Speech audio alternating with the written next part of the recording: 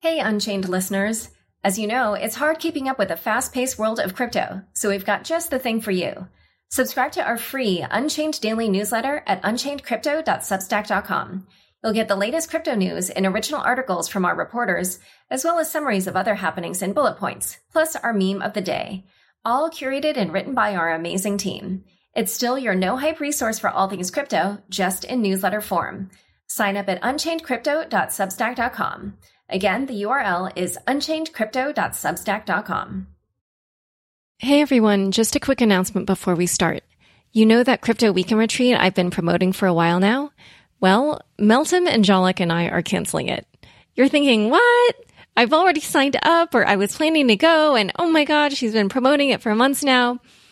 But yeah, I'm also neck deep in book stuff and have been working weekends and realized I really could use that weekend. Especially since I probably will be doing a reporting trip right after that scheduled retreat. So sorry. Pretty much my whole life is the book and the podcast, and it's going to be like that for a little while longer. That said, we have a great show for you today, so enjoy, and I hope you go and do some yoga anyway.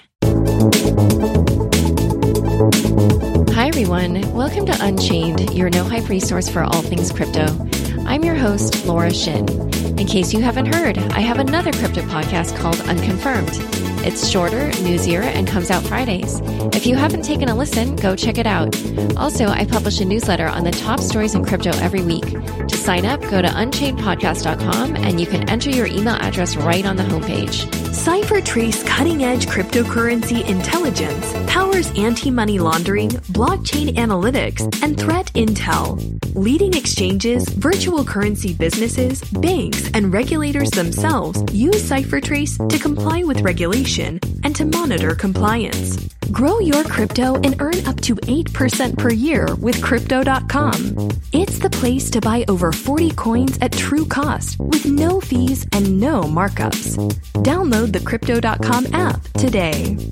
Kraken is the best exchange in the world for buying and selling digital assets. It has the tightest security, deep liquidity, and a great fee structure with no minimum or hidden fees. Whether you're looking for a simple fiat on-ramp or futures trading, Kraken is the place for you. My guests for today are Dong He, Deputy Director of the Monetary and Capital Markets Department of the IMF, and Yen Liu, Assistant General Counsel at the Legal Department of the IMF. Welcome, Dong and Yen. Hi, Laura. Thank you. Let's start with a basic question. What does the IMF do? Oh, okay. So that's an easy one, I think. The IMF, International Monetary Fund, is basically a multinational organization. We are a member-based organization. We have 189 members consisting of governments of the countries. We promote international financial money and monetary stability.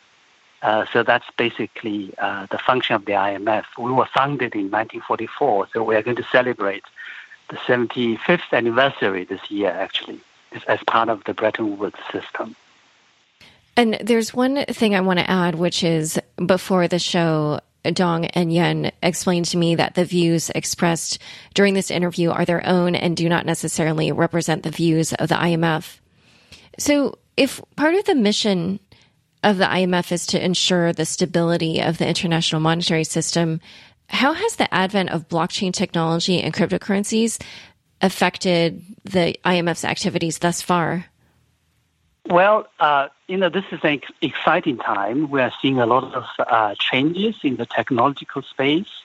I wouldn't say it has changed our work so far, but we are interested in understanding what these technologies are, the implications for the financial systems in our member countries, and eventually how that's going to affect the international monetary landscape.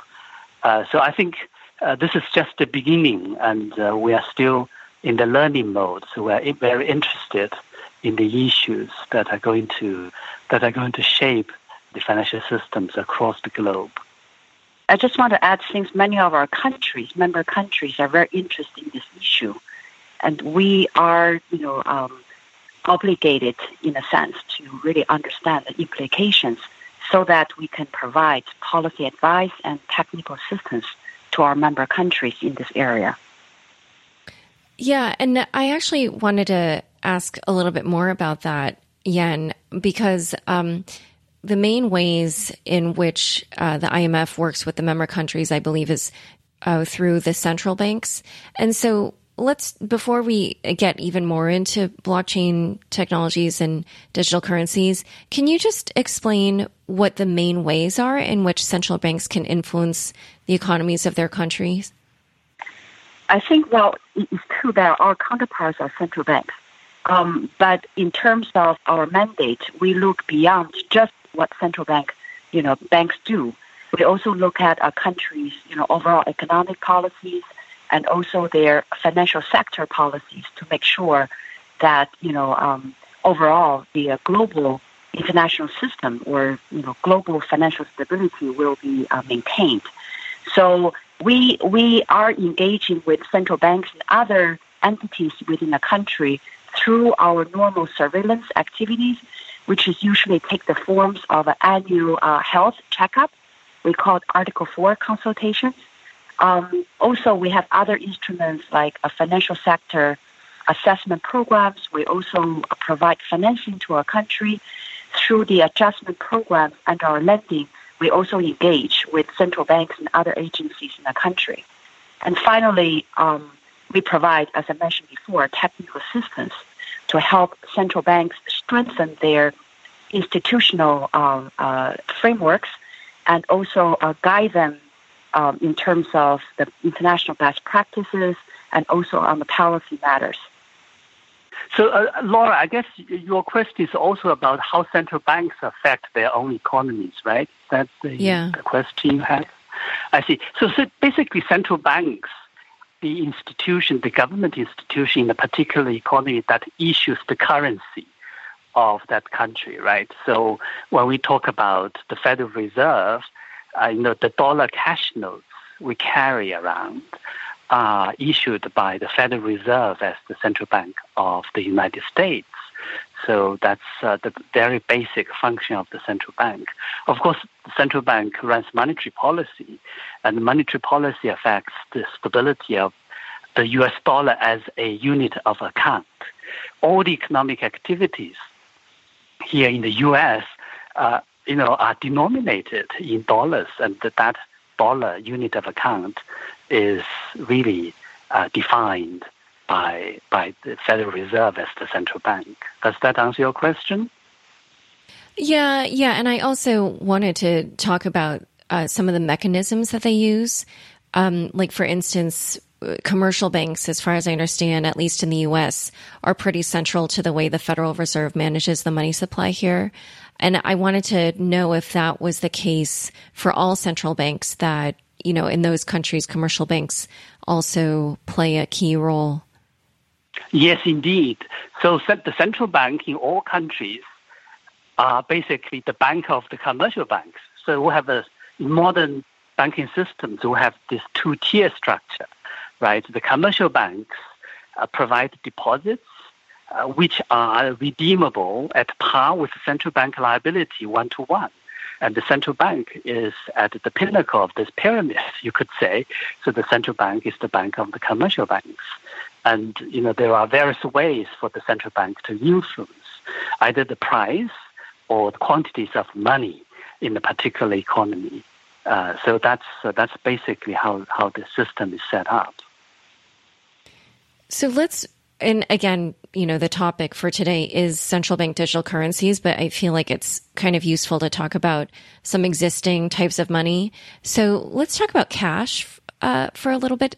What role does cash play in a central bank's ability to manage its economy? So cash is one component of what we call base money of a particular economy. So the base money is the liability of the central bank. It has two components. One is cash. The other one is reserves kept by commercial banks. As I said earlier, commercial banks also issue liabilities in the form of deposits, right? You and I keep our deposits with commercial banks. And these deposits are part of the broader monetary system. So these are also money, but these are commercial bank money. It's not central bank money. So central bank money is composed of two components. One is cash, the other one is commercial bank reserves. And commercial bank money is in the form of deposits that the public keep with them. And these are redeemable one-to-one. This commercial bank money is at par with central bank liability. That's the unit of account, basically. $1 is $1. So you can convert your $1 deposit in a commercial bank to a $1 cash provided by the Federal Reserve. So cash is becoming less used kind of broadly. And, this is kind of maybe a function of everything becoming more digital. So what is the role for cash or some kind of cash-like form of money in the digital age? Right. That's a very good question. So globally, we have seen very fast digitization of payments in some economies, but it's not necessarily at the same pace. In some economies, people still use a lot of cash, like in Japan. But in Sweden, cash use has really declined very fast. And looking forward, I think the digital age, the demand for cash is likely to decline. Now, cash has certain advantages.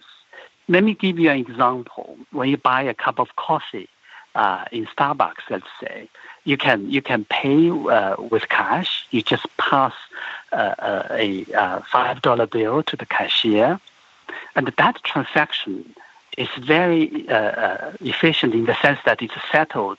It's cleared and settled instantaneously. And also there is a feature that the cashier doesn't have to know who you are. He or she doesn't have to know the buyer's Laura Shin.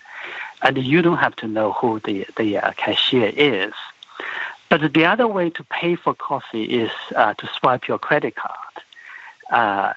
Now, that is a very different payment instrument because, for that transaction to be settled finally, in the sense that for your bank balance to be debited and for the Starbucks account to be credited, it has to be backed by a whole infrastructure. So there are banks involved, and it takes some time for that transaction to be settled. So there are various ways to make payments. So there are different features attached to each payment instrument.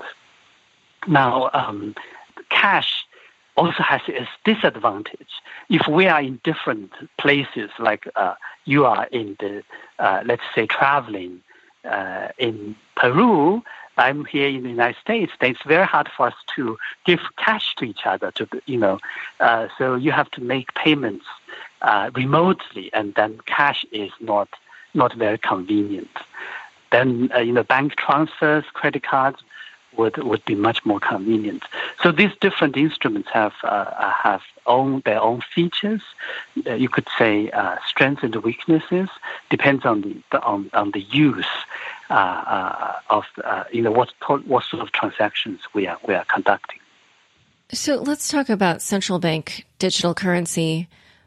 I've been seeing the IMF has been talking about this and releasing some reports and articles. But let's define that. What do you really mean when you're talking about central bank digital currency? So central bank digital currency is basically a digital version of central bank liability, which is widely accessible. As I explained earlier, the only widely accessible part of the central bank money at the moment is cash, right? And, the other part is commercial bank reserves kept by commercial banks.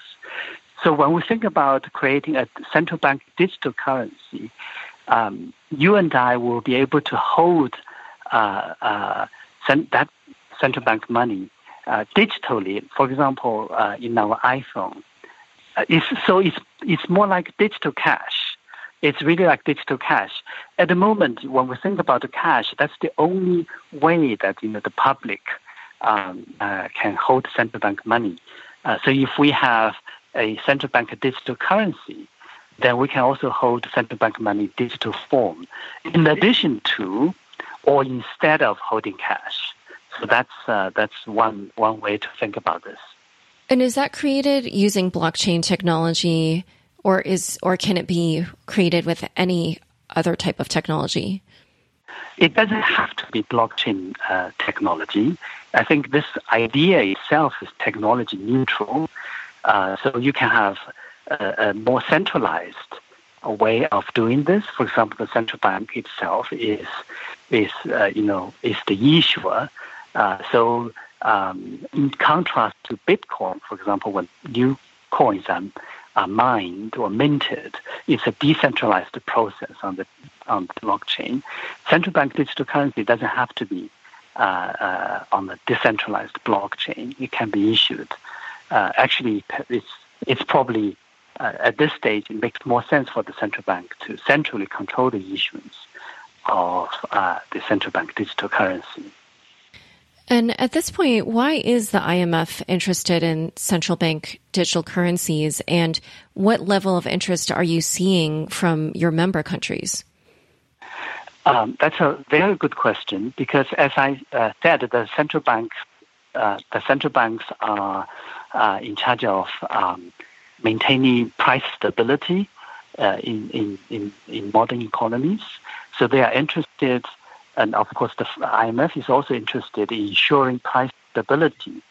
So if in the digital age, if private digital currencies are developed, if there's less demand for central bank currency, for example, if cash use if cash is no longer used for economic transactions, then the public will have no interface or no interactions with the central bank.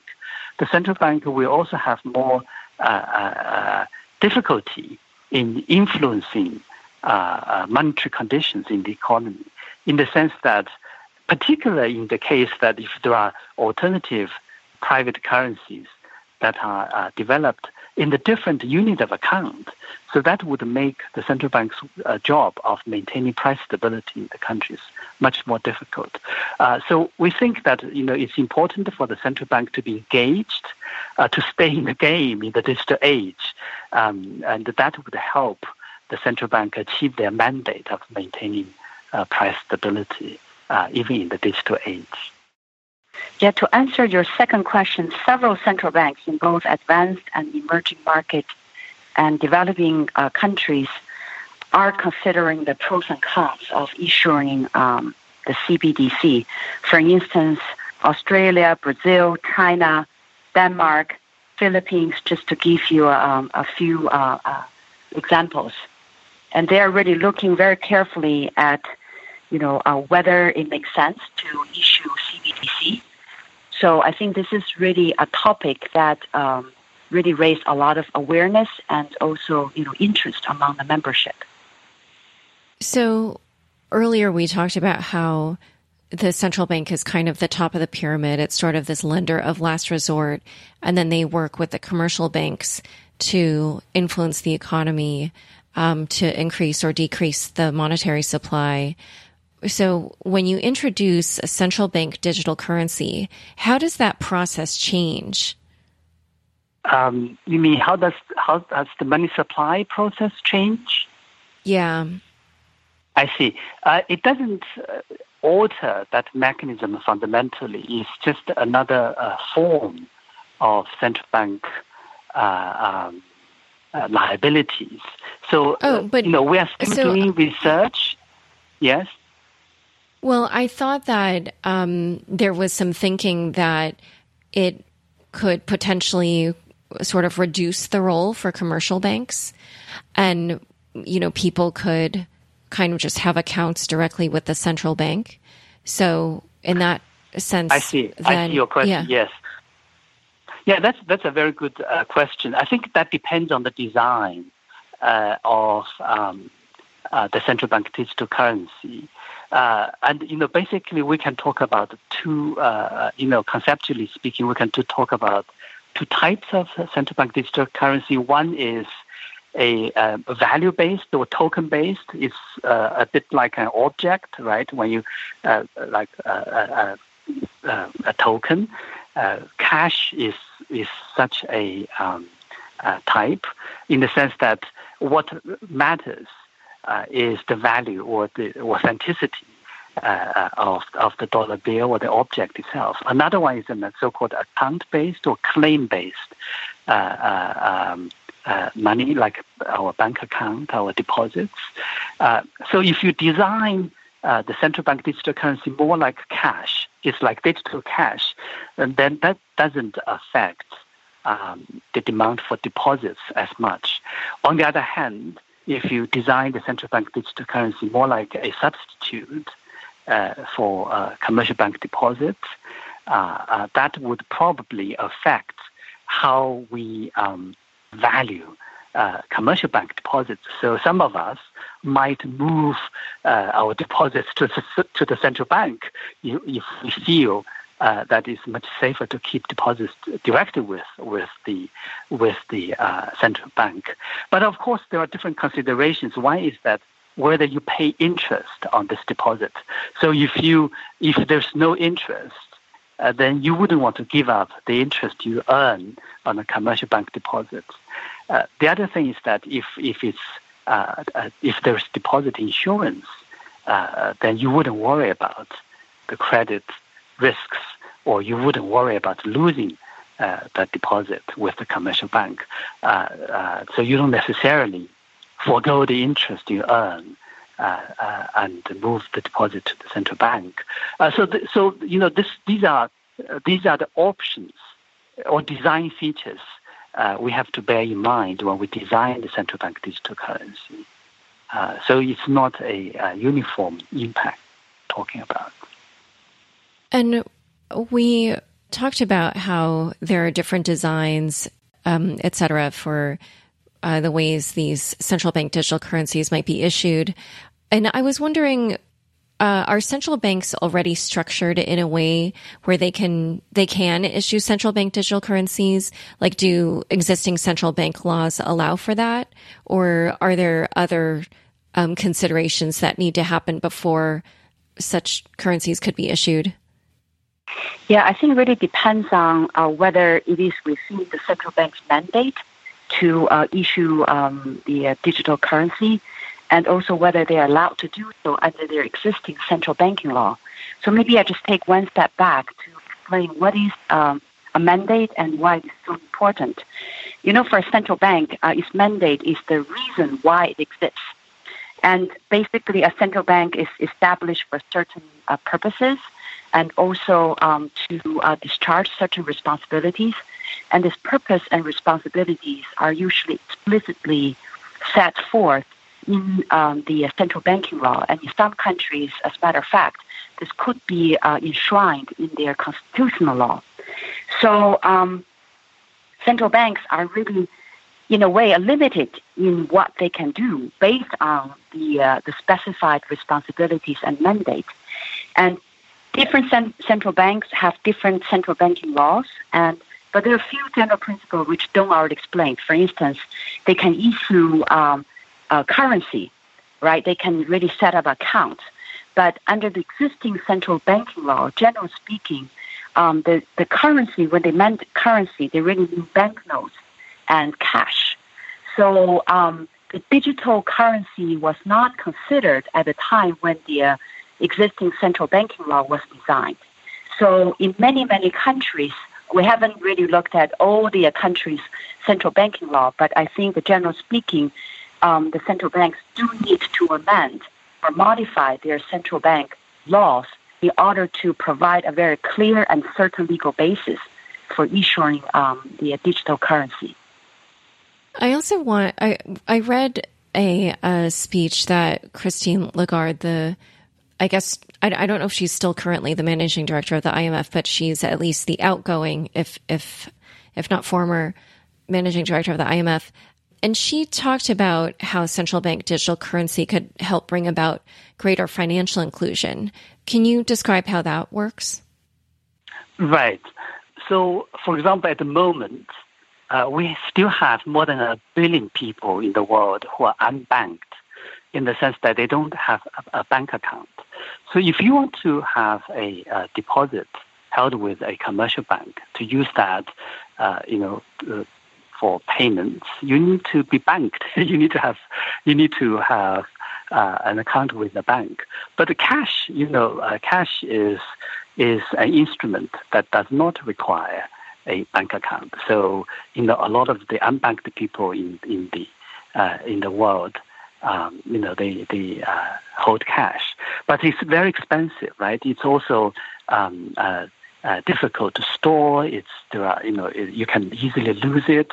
It's also very expensive for countries. They have to spend a lot of money maintaining the hygiene of the cash notes, to replace them once in a while, to distribute them, to secure the storage. So it's a very expensive means of holding the currency. Now, digital cash will make it much easier for these people to have access to a means of payments. In Africa, a lot of the unbanked people, they can keep their cash in a mobile account, that's so it does not necessarily require a bank account. You can get those digital cash, through the mobile phone companies, through post offices. So that would help these people make economic transactions. Now, in the future, if these services, payment services, can be linked with other type of services through the mobile apps, then they can be incentivized to save, to invest, and that will enhance economic efficiency tremendously. I think that's one way to think about it. But I think at the same time, we should also bear in mind that this type of virtual currency or digital currencies could raise some financial integrity concerns. So it's quite important to really strike a proper balance, between, the reaping the benefits to support financial inclusion and the need to safeguard the financial integrity to make sure that they will not be abused by the criminals. I think that's really a very important consideration for policymakers when they designing the CBDC. One way to think about it is that, these days when central banks issue cash, the denominations are not necessarily huge, right? You cannot have a US dollar that's denominated more than $500, let's say. The largest denomination is $100. So one consideration when central banks design the denominations of cash notes is that they don't want to create too much convenience for illicit use of cash notes. So when you move to the digital world, when you have digital cash, you have to think, what is the amount of anonymity that should be allowed in the use of the digital tokens or digital cash. So that you need to strike a balance, but there are also ways, technological ways, to track the usage of digital cash to ensure that financial integrity is not compromised.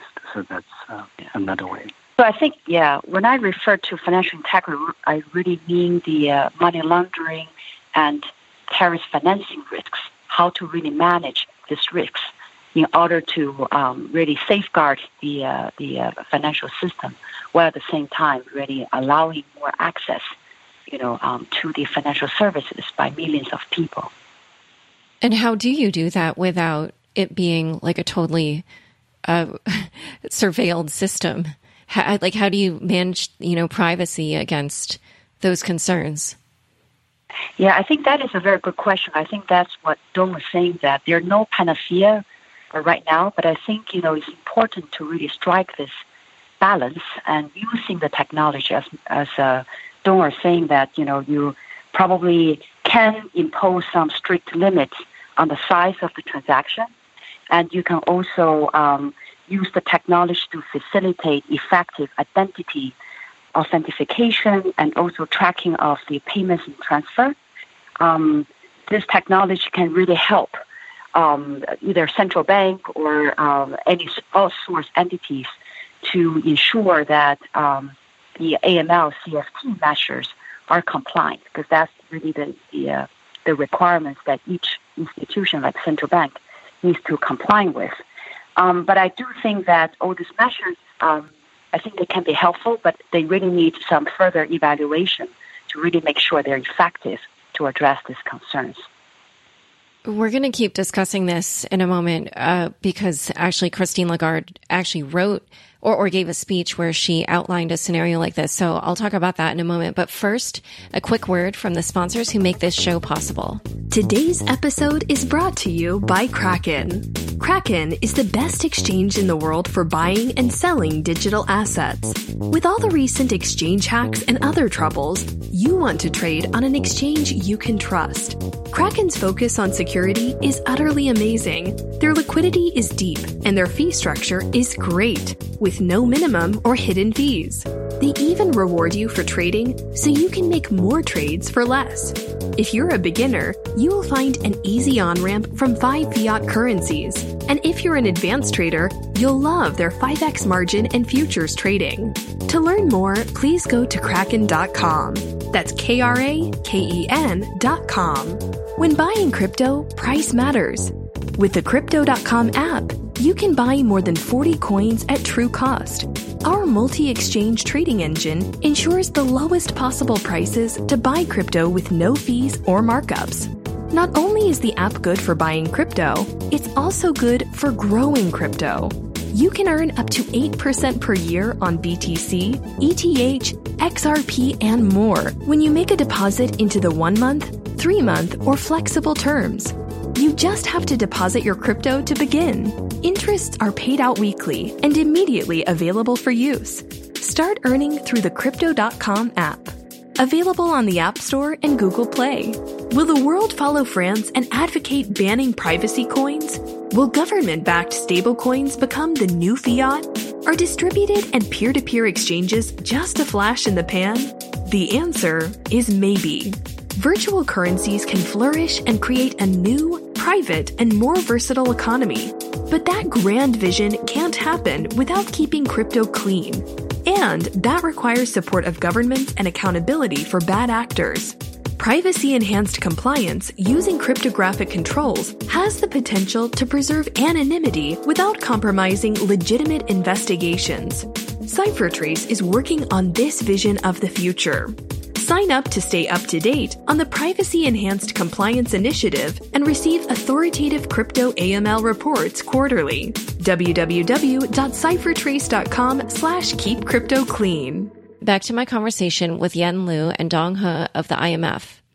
So the speech that I referenced earlier, in which Christine Lagarde sort of outlined a scenario in which the concerns of privacy versus, anti-money laundering and terrorist financing could be balanced, was she said that central banks could design digital currency in a way where users' identities would be authenticated through customer due diligence procedures. So I'm not sure, and transactions recorded. So I'm not sure exactly what that looks like. So maybe you can describe that in a second, but let me keep going. And then she said, however, identities would not be disclosed to third parties or governments unless required by law. So she had this example where, let's say that somehow credit score companies or other companies figure out that if you're the kind of person who purchases frozen pizza and beer, then you maybe are a higher risk borrower or something like that. So she would say, so if you do go to the grocery and purchase a frozen pizza and beer, then the supermarket, the bank, and marketers wouldn't have a way of knowing who you were, or wouldn't maybe know what you bought. But at the same time, anti-money laundering and terrorist financial controls could run in the background. And then if there was any suspicion about you or your transaction, then there would be this veil of anonymity that could be lifted. So can you just describe how that works? Like I understand the words that she was using, but it just like on a detailed level, like how does, what are all the different actors that need to be set up in place, and what are the processes, to make this possible? Okay, so basically the Financial Action Task Force, which is an international standard setter, they set the anti-laundering and terrorist financing standard, for all countries. I think one key requirement is called customer due diligence, which basically require, for example, the one you're talking about, the commercial banks and other entities that are involved in the transaction with either cash or with credit cards. They will basically set up a very robust monitoring system to see some suspicious transaction. In your example, if somebody engaged in a transaction using, for instance, drug proceeds, and if they have a proper system set in place, they can trace the proceeds used, in this transaction. They have an obligation not only to monitor that transaction, but also report that suspicious transaction to a relevant authorities. And that authorities will take certain action. They maybe do further analysis, and they will take further actions to trace the proceeds. And to the extent, the proceeds are really identified as coming from a suspicious source, and they could suspend the transaction. That can also, take other actions. For instance, impose certain sanctions on the entities like commercial banks. So this whole sort of the process, in a very simple word, basically saying commercial banks or the other entities, you need to ask questions. You need to really ask the person who gives you the cash, where the cash comes from, and is that from a legitimate source or is from an illegitimate source? And then based on that answer provided by the commercial bank, the authorities can take certain actions. So that's sort of the normal customer due diligence requirement. When we talk about cash, it's very difficult to really trace, as Dong mentioned, because of the anonymity. I think when you use the mobile money and you use, for instance, the central bank, digital currency, to the extent you use certain technology like distributed ledger, you're able to record the whole transaction, and you sort of getting a better understanding of the where the money is coming from. That really can help you in terms of investigating, monitoring, and also reporting the cases. Having said that, I do think that, as I mentioned before, these technologies still need to be evaluated, because ultimately we need to know the beneficial owner of the money, meaning the ultimate owner of the money that get into the transaction. And distributed ledger may not necessarily help you really identify the ultimate owner of particular fund or particular credit or money. So that's something we still have to look at. But I do think that technology offers some promises in terms of facilitating the monitoring, investigation, and reporting by the commercial banks and other entities involved in the transaction. So Laura, just to supplement what Yan has said, I think in a way technology is going to give us more options to think about these issues or to strike a better balance, because, as cash is completely anonymous, then that creates a lot of difficulties for law enforcement. On the other hand, in the digital world, you don't want to be totally transparent either, right? Privacy is something that we value. So, what Christine Lagarde mentioned is that you don't want to have necessarily customer profiling, because if people can tell that you are buying certain products, you are a type of person, then your the prices they offer you, the type of products they offer you would be somehow dependent on that type of profile. That's not necessarily ideal. So in the digital age, you don't necessarily want to have everything that's visible, that's transparent. So we still value privacy. So technology actually offers the potential for us to customize different degrees of privacy. You don't necessarily have to have a centralized database that has everything. You can review your entitlements for certain things. For example, if you walk into a wine store, you just need to prove that you are over 18 years old or 21 years old. And the store still doesn't have to know your name every time when you make a payment. So these are all the technologies that are going to be possible in the digital world. So it's only that as a matter of public policy, we need to strike a balance at which circumstances we want to know who is behind the transaction more than in other types of situations. So I think technology is really very exciting because it allows us to have this kind of flexibility.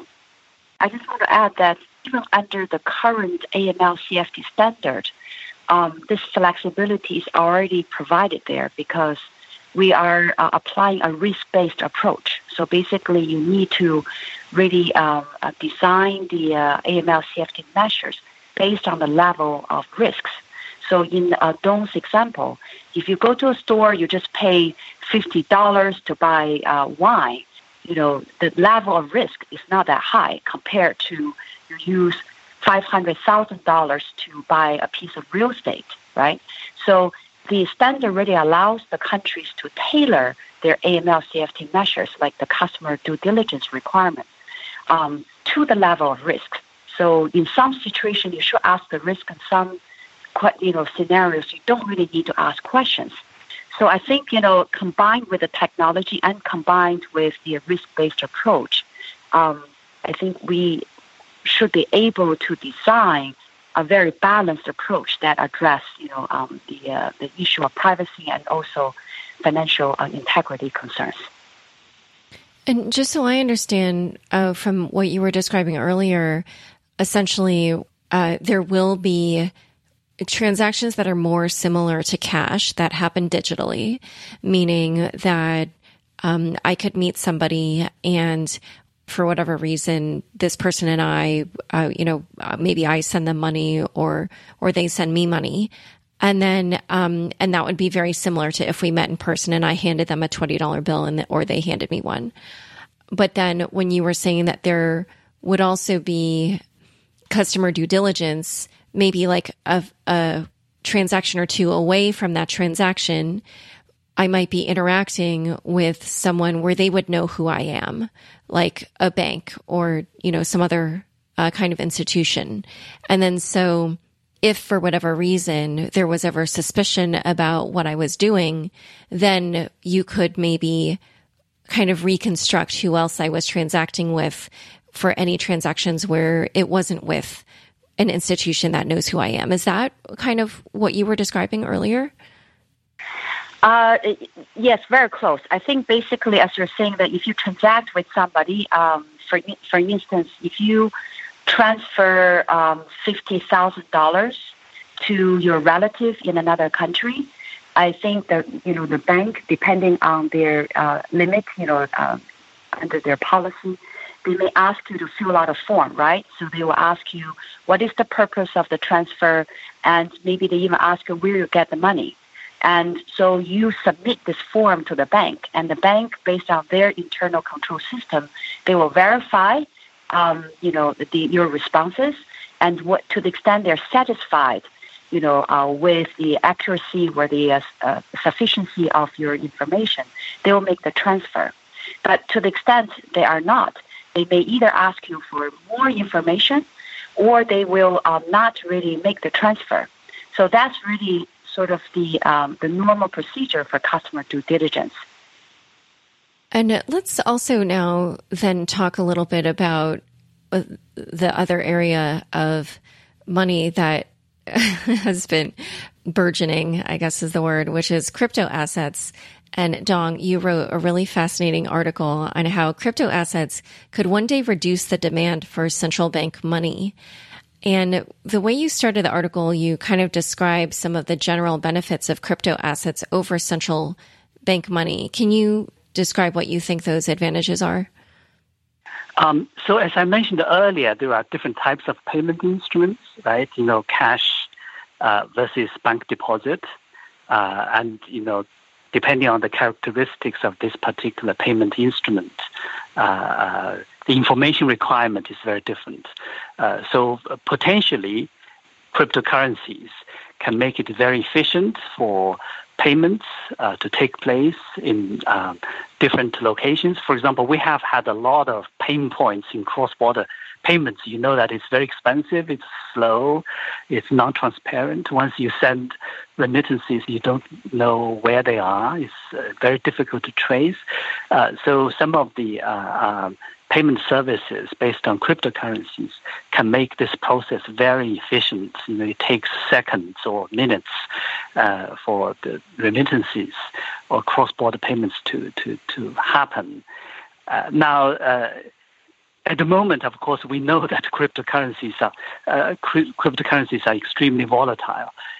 So this is where really the advantage of central bank money has, in the sense that modern central bank monetary policy is based on the economic science. So central bankers, for example, the monetary policy committee members, they make monetary policy by looking at how the economy functions. They look at various shocks that are hitting the economy, like trade wars, maybe even earthquakes. So they see how the economy might be hit by these shocks, and they respond by changing monetary policy stance, like lowering interest rate, or if inflationary pressures are going up, they can tighten monetary policy. So you have a forward-looking monetary policy making that allows central banks to maintain the stability of the unit of account of the currency, and that's where the cryptocurrencies have not been able to do. They have the value of these cryptocurrencies fluctuates very widely, and they do not provide the stability that a currency really needs for economic transactions to happen very efficiently. So that's really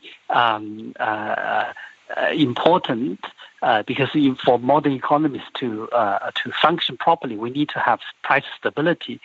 But on the other hand, as a means of payment, cryptocurrencies have some of the features that are very easy. They are very connected with the digital lives, particularly of young people, right? You can, on social platforms or apps on your phones, you can use these currencies very easily. So that's why I said early in the beginning that central banks, they need to stay in the game. They also need to make their currencies very easy to use for in the digital age. That's the central bank digital currency is one way to make that happen. And another part of the article that I found really interesting was you said that if people adopted crypto assets, that could prompt a shift from credit money to commodity money. What does that mean exactly? So modern monetary system was banking system. Money is created on credit relationships, right? So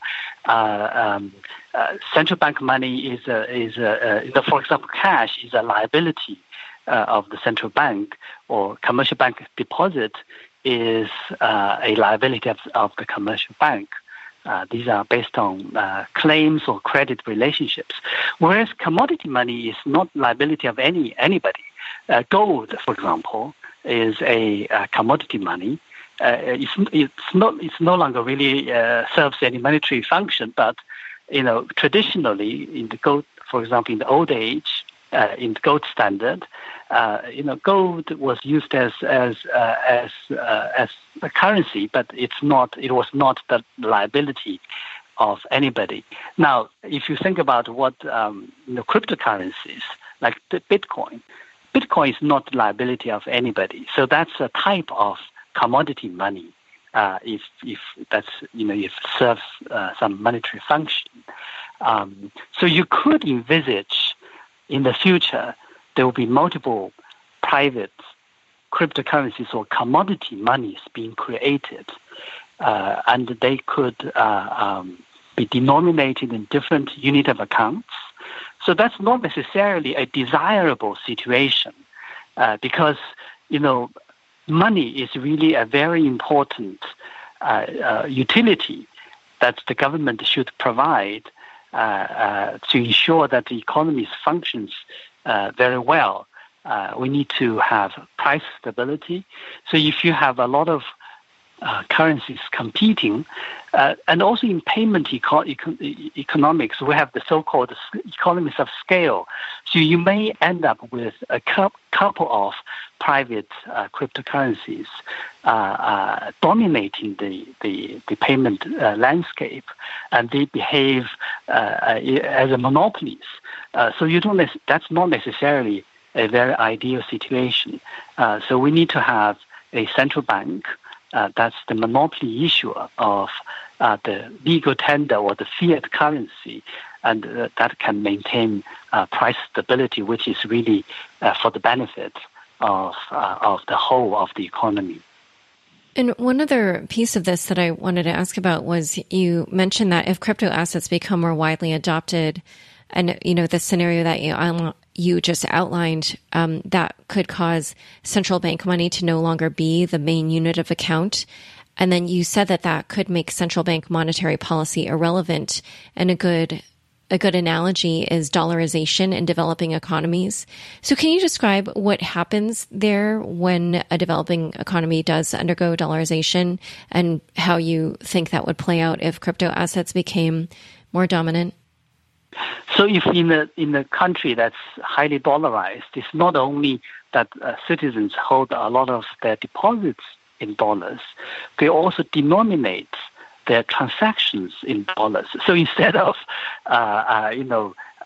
paying wages or paying wages in local currency, or the prices are quoted in local currency, if you have a big chunk of the economy, like 30%, that the prices are actually denominated in US dollars. So even if it's not the United States, you would still buy pizza for $2 instead of, let's say, 100 local currency units. Then, of course, it's very hard for the central bank of that particular country to influence the inflation level, or to ensure price stability of that country, because a lot of economic activities are outside the scope of their influence. They are now denominated in a foreign currency. So you can imagine that if a lot of the economic activities are, instead of denominated in the fiat currency, they are denominated in cryptocurrencies, then it's very hard for the public authority like the central bank to ensure price stability in that economy. So that's really what I meant earlier. And so do you think that that's what governments should try to do, to try to kind of, I don't know if prevent is the word, but stall the adoption of crypto assets?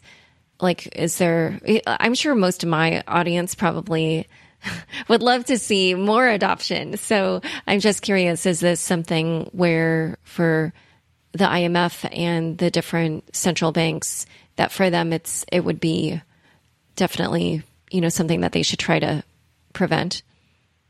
So it really depends on the specific country circumstances. I think across the IMF membership, we have seen country authorities reacting differently, right? Some countries have banned the use or development of cryptocurrencies. Others, have legal systems or laws that allow them to be developed. But you want to have other regulation to ensure, for example, financial integrity is not compromised. They should pay taxes. These are some of the basic requirements that would would ensure, let's say, a level playing field.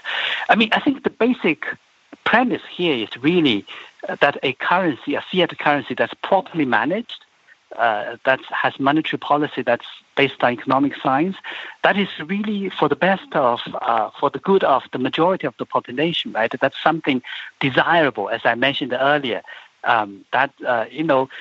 economies cannot be left alone without monetary policy, because we know that, in a market economy, if you don't have a public authority like the central bank who manages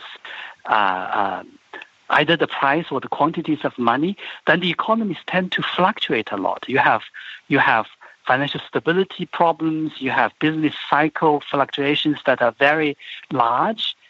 So that's not necessarily, welfare improving. So the basic premise is really public policy has a role to play to ensure price stability, so the economy doesn't fluctuate so wildly, or financial stability is ensured. So that's why we need a central bank. And what about for that goal of financial inclusion? Because I know a lot of people in the crypto space are, one of their missions with the work that they do is to promote financial inclusion. And, they are quite well aware that there's a large segment of the world's population that doesn't make a good, they don't make good candidates for customers. Like they're basically not who, the types of people that banks could make money from.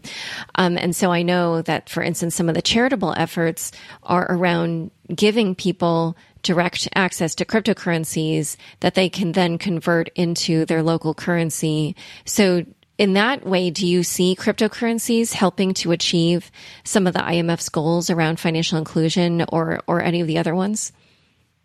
In a way, I mean, the reason why we are thinking that central bank digital currency can help financial inclusion is precisely to play, to play that role, right? If we have a digital version of cash that's easily obtainable, not necessarily through a bank, because these people are not banked, then that could help foster financial inclusion.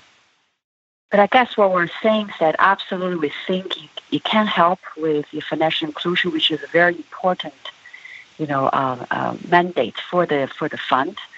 But at the same time, we do caution the countries that, when we really design the central bank digital currency, we need to also be careful with respect to a couple of issues that don't mention. For example, they have to have legal basis. Clear and certain legal basis. They need to have a proper measures put in place to ensure the financial integrity concerns or risks would be mitigated. So I think they kind of go hand in hand. And I also wanted to ask about Libra in this regard. This is Facebook's proposed digital currency. Are you seeing that that's spurring any interest among the central banks to issue their own central bank digital currency? Like they see that as competition and it's making them realize they need to step up their game? So our acting managing director, David Lipton, has recently written an article in the Financial Times. And our colleagues have also published a new paper. It's entitled The Rise of Digital Money. So these issues are all being analyzed here in the fund. I think given really the scale of the proposed cryptocurrency Libra by Facebook and the Libra sort of consortium, this is a whole different ball game, because it's a very large enterprise. Facebook has more than 1 billion users. So even though it's more than 2 billion. So this is of systemic importance in the sense that it's going to affect how the global payment system works. So we need to ensure that it's properly regulated, the financial risks are properly managed. For example, whether these are redeemable in real time to the currencies that back the Libra unit. So some of these issues are not, the details are not yet disclosed, but as a matter of principle, regulation should really be in place to ensure the safety and soundness of this enterprise. But overall, I think this certainly has prompted a lot of interest for the official sector to understand what's going on, but also to respond in terms of the payment system. How do we ensure that the global payment system will still be able to meet the demand for the digital age? But do you think that Libra could pose a threat to some of these fiat currencies? Well, for weaker currencies, for example, for economies that still suffer high inflation, I think that that danger is more apparent. Whereas for more mature economies, where monetary policy has a lot of credibility, or the price levels, price stability is achieved, I don't see necessarily a very large challenge or threat from Libra. I think that the challenge there is more a financial stability issue, in the sense that whether whether they are suppose it's a very large money market fund, and whether that would distort how the financial industry works. Those are the issues that one needs to be concerned about. Also, issues with financial integrity, with privacy protection. Those issues are very much on the agenda. I don't necessarily see the threat in terms of a new currency that has more credibility. Certainly not for countries that have price stability already achieved. And just to go back to that goal of financial inclusion, do you think that Libra could help in that regard? Well, I mean, in a way, I've already answered the question. I think, in some respect, when you have a cryptocurrency that can be easily obtained, it can make payments easier for those non-banked citizens. On the other hand, it really depends on the design of the currency, right? If the currency is very volatile, its value fluctuates, it doesn't provide a stable store of value, then the demand for that particular cryptocurrency will not necessarily high.